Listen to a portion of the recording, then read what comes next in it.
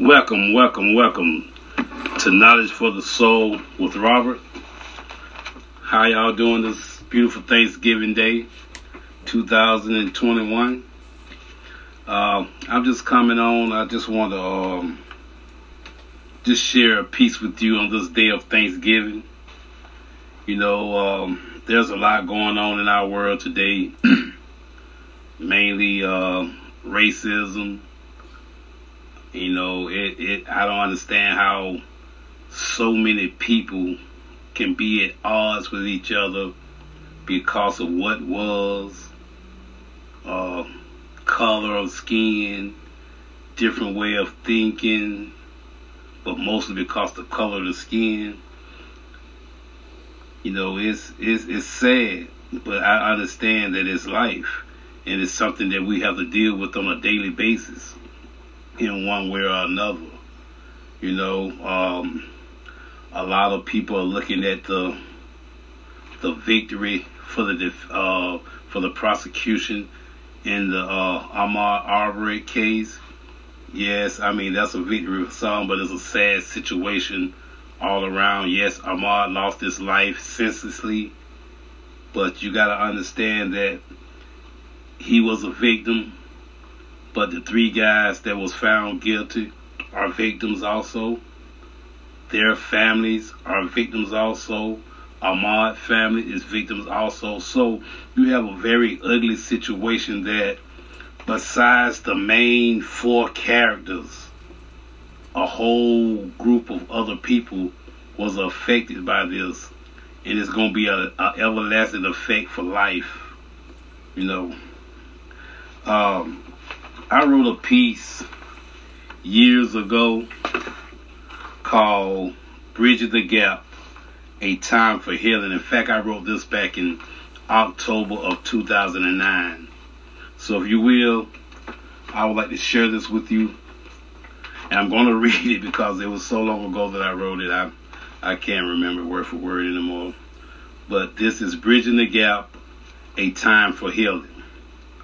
We are a diverse group of people, a people of different races, cultures, religions, and stations and voices, but yet we are a very beautiful people.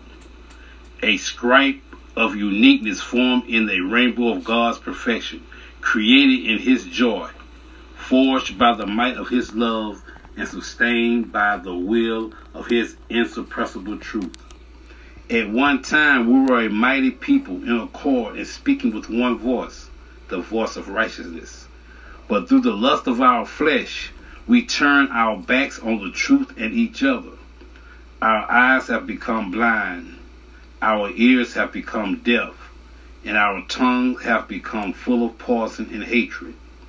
We no longer view each other as brothers and sisters, but as that group of people or that race of people.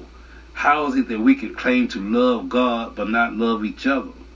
Though we may differ in our opinions as to the true nature of God and as to how He should be worshipped, but for the most part, we all believe that there is only one God, protector and creator of all mankind. Therefore, how can we hate that which we are supposed to love? For the same God that created you, created me, and he and she. We are all sustained by the same breath of life. We all suffer the same within ourselves, and we all long to be loved and understood. Today is a time for healing, a time for forgiveness, a time to restore the faith of oneness, the oneness of yesterday's gone, through our visions of a colorful tomorrow, and it's a time for restoring family structures. It is a time to bridge the gap that has kept us apart for too long. As I look out at the world, I do not see a sea of races or colors. I see forgiveness. I see the gap of discord bridging into the highway of mutual growth, a growth toward oneness of a nation and not just a people, a growth of respect and a zeal to bridge the gap that separates us all from the truth of each other. By the weakness of our flesh, we can never be perfect, but yet we were created in perfect sync with the will of God. Therefore, when we hate each other for whatever reason or another, we really hate God. all that he is and all that he holds dear. Before we can move into a brighter tomorrow, we must first forgive each other and ourselves for the shadows we have placed upon the heads of each other in our passing days. There is no charge for understanding. It is free. There is no charge for respect. It is free. And there is no charge for forgiveness. It is free. Our society is torn apart by the might of our hands, and our children are being lost in the shuffle of our ignorance. We heed not to their cries for help. We heed not to their cries to be taught the ways of our lost years, and instead we demand that they walk in the light of a truth that has been lost since we of yesterday lost our way. It is time to bridge the gap within our societies, home, and within our hearts. It is a time for healing. I am a man of many faults, shortcomings, and shames. I am not perfect, nor do I pretend to be, and by the nature of my flesh, nor will I ever be. But wisdom can be gained from anyone, even a fool, because sometimes even this fool gets it right. May the God of your understanding guide you in perfect harmony, righteousness, and enclose you in his loving bosom to keep you safe from all evil and harm. And by the strength of his holy might, may you prosper in life and in love, and may your peace be still. Bridging the gap, a time for healing. You know, it doesn't take, everybody say it's too far gone. It's too far gone. It is not too far gone. Because if you look at the overall statistics, I understand if you don't believe in the mixing of races, that's your right. But if you look at the statistics, there are more white and black couples now than there ever have been. And if I must say so, they make some beautiful kids. But that's not here nor there. The thing is, in order for it be that many mixed couples, someone was getting it right somewhere. See, this hatred of one another is not genetically born. It is something that is transferred mentally. It is something that's being taught abroad. It's like a family tradition. I hate you because you black. I hate you because you're white. And instead of letting our children grow up, because they're going to have to mingle, just like in our day and time, we're going to have to mingle with each other. Our workplaces demand it. In our living, whether you're going grocery shopping, whether you go wherever, unless you're a hermit and you never come out, you're going to have to deal with people of the opposite race. So why not let our children grow up and let their own minds be made to judge what is right and what is wrong when it comes to intermingling of the races. Not necessarily on a sexual plateau. Just being sociable, just being friends, and let's stop teaching this hate, because I guarantee you, if we stop teaching it, it will die down, because the old heads of yesterday that's teaching this mess, eventually, sadly, but it's true, it's life, they're going to die off. So if they die off and the message and propaganda that they spread die off, then that leaves a fresh mind, a new slate, an opportunity, a chance to grow and into his own belief and own understanding what he or she of a different race or culture may be. But yet we holding on to the last thread. We going out of our way. We making it our business to teach you he's no good because he's black. He's no good. He can't be with trust because he's white. But who made us judge? Suppose God thought that way about us. For those of you who actually believe in God, suppose God thought that way about us. Well, I've gave you chance after chance, but you keep messing up. I'm cutting you off today. There's no more redemption for you. There's no more chances for you. I'm through with you. Or suppose God say, I hate you because you're black. I hate you because you're white. Then what type of leg do you have to stand on? So if the God, our creator, don't view us in that sense, why do we go out of our way to view each other in that sense? I was watching a TikTok. I think I mentioned this on one of my podcasts, my other podcasts, and this lady said, I love you. And she went on to say, I know you probably think it's strange or crazy for me to sit here and say I love you when I've never seen you and I don't know you. She said, well, people hate for no reason. People hate you and they don't even know you. Haven't seen you, don't know anything about you, but they hate you. And they put momentum, they put energy into this hatred. So if I can hate you for no reason, why can't I love you for no reason? Do you realize how much energy we put into hatred? See, hatred is just like love, just like sadness, just like any other feeling. It is an emotion. So in order for any emotion to be dominant in your life, you must feed that emotion.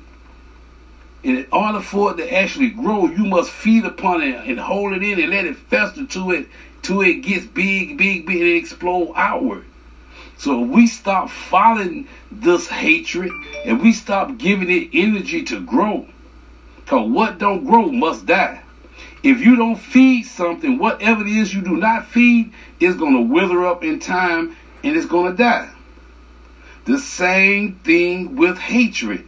The same thing with racism. I think people are afraid of one another because they really don't know each other. You know, a lot of whites look at what they could call crazy things blacks do, and they judge a whole nation of people. But on the other hand, the blacks do the same thing to the whites. They view something one or two of them did, and we judge a whole nation of people. That is not right. It is not right. Because what he did has no effect on how he acts. You must learn to respect each individual and deal with them according to how they deal with you. If I'm a man and I come to you and I stand as a man and I give you the respect that is due you, you should be honored to do the same thing to me. Because anytime you let anyone or any situation make you come out of your natural character, then you're not the man or woman you think you are. If I can make you angry because I'm black, if I can say something and make you respond violently, then you're not the man or woman you thought you are. I can control you. I can control you because I know how you think. I know how you're going to react to a certain situation. So if I want to go around starting certain things, then I know pushing the right buttons because I know I'm going to get this response or that response, then we're not the same. We're not the person we think we are. And that only go for you, that go for me too. Because any message that I get on here and say is a two-edged sword. When it cuts you, it's going to cut me. Because I got faults. You know, I got faults just like every other man. I'm not perfect and I never will be perfect. But I love everybody. And I believe that all lives matter. I don't care what race you is. I don't care who you are. All lives matter. That's been my thing since I started my TikTok journey. That's been my thing since I started my little podcasts. And that's going to be my thing until the end. You know, there's nothing you can do. I don't care how hateful or how violent they can make me change my perspective of life and my perspective of life and lives. You know, because I have not always been on the side. See, I used to be out there. You know, I done did a lot of things I ain't had no business doing. You know, I done been to prison most of my life. But by the grace of God, I'm here now. And I can be the first one to say I served 24 years in prison. And sadly, prison saved me. Because it was during this incarcerated time that my eyes was open. Because I was in there and I was locked in close vicinity with people of all races, from all walks of life. You know, and I get to see people see them in themselves. Because when you're locked that close to somebody, whether you want to or not, you're going to have to deal with them in order to survive. And in doing that, you know, I learned it's something like how Malcolm X did. You know, he had a certain perspective about the white man before he took the journey to Mecca. But when he went to Mecca, he learned that black men and white men and men of other races was kneeling down together to give praise unto Allah, his God, his, and that's basically how it was with me. Now, I've never been a man that had issues with any man because of their race. But I didn't understand other races until I was locked in with them and had no choice but to understand and interact with them. And once I started seeing that, it started opening my eyes to certain things. I believe that if we put as much energy into preaching this false propaganda that we should hate each other because of our difference of color, then I think we can win a war against racism. And what is crazy about racism, everybody is racist to a certain extent. I don't care who you are. You can have the most purest heart in the world. Everyone is racist to a certain extent. And this is what I found out that was crazy, that blew my mind. Just like the whites and blacks may have racist feeling toward each other, within each race there's racism. Whether you're dealing with from a wealth standpoint, you have, whether you're dealing with shades of color, you have dark-skinned blacks that's racist against light-skinned blacks, vice versa, and wealth, middle class, look down on the poor, the rich look down on the middle class. So that's racism in every group of people.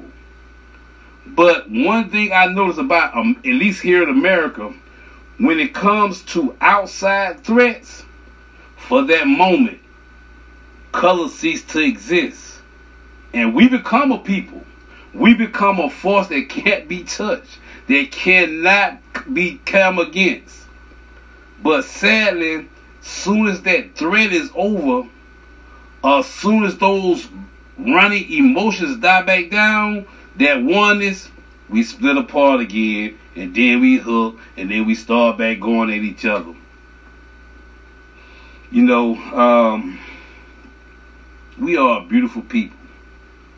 And as I look at the news, when I used to do a lot of reading, I really miss it. I need to get back to it. But when I was doing a lot of reading and learning about other countries, man, and I was really blown away by the way some people have to live in other countries. America and Americans are a blessed people. Understand me. We are a blessed people.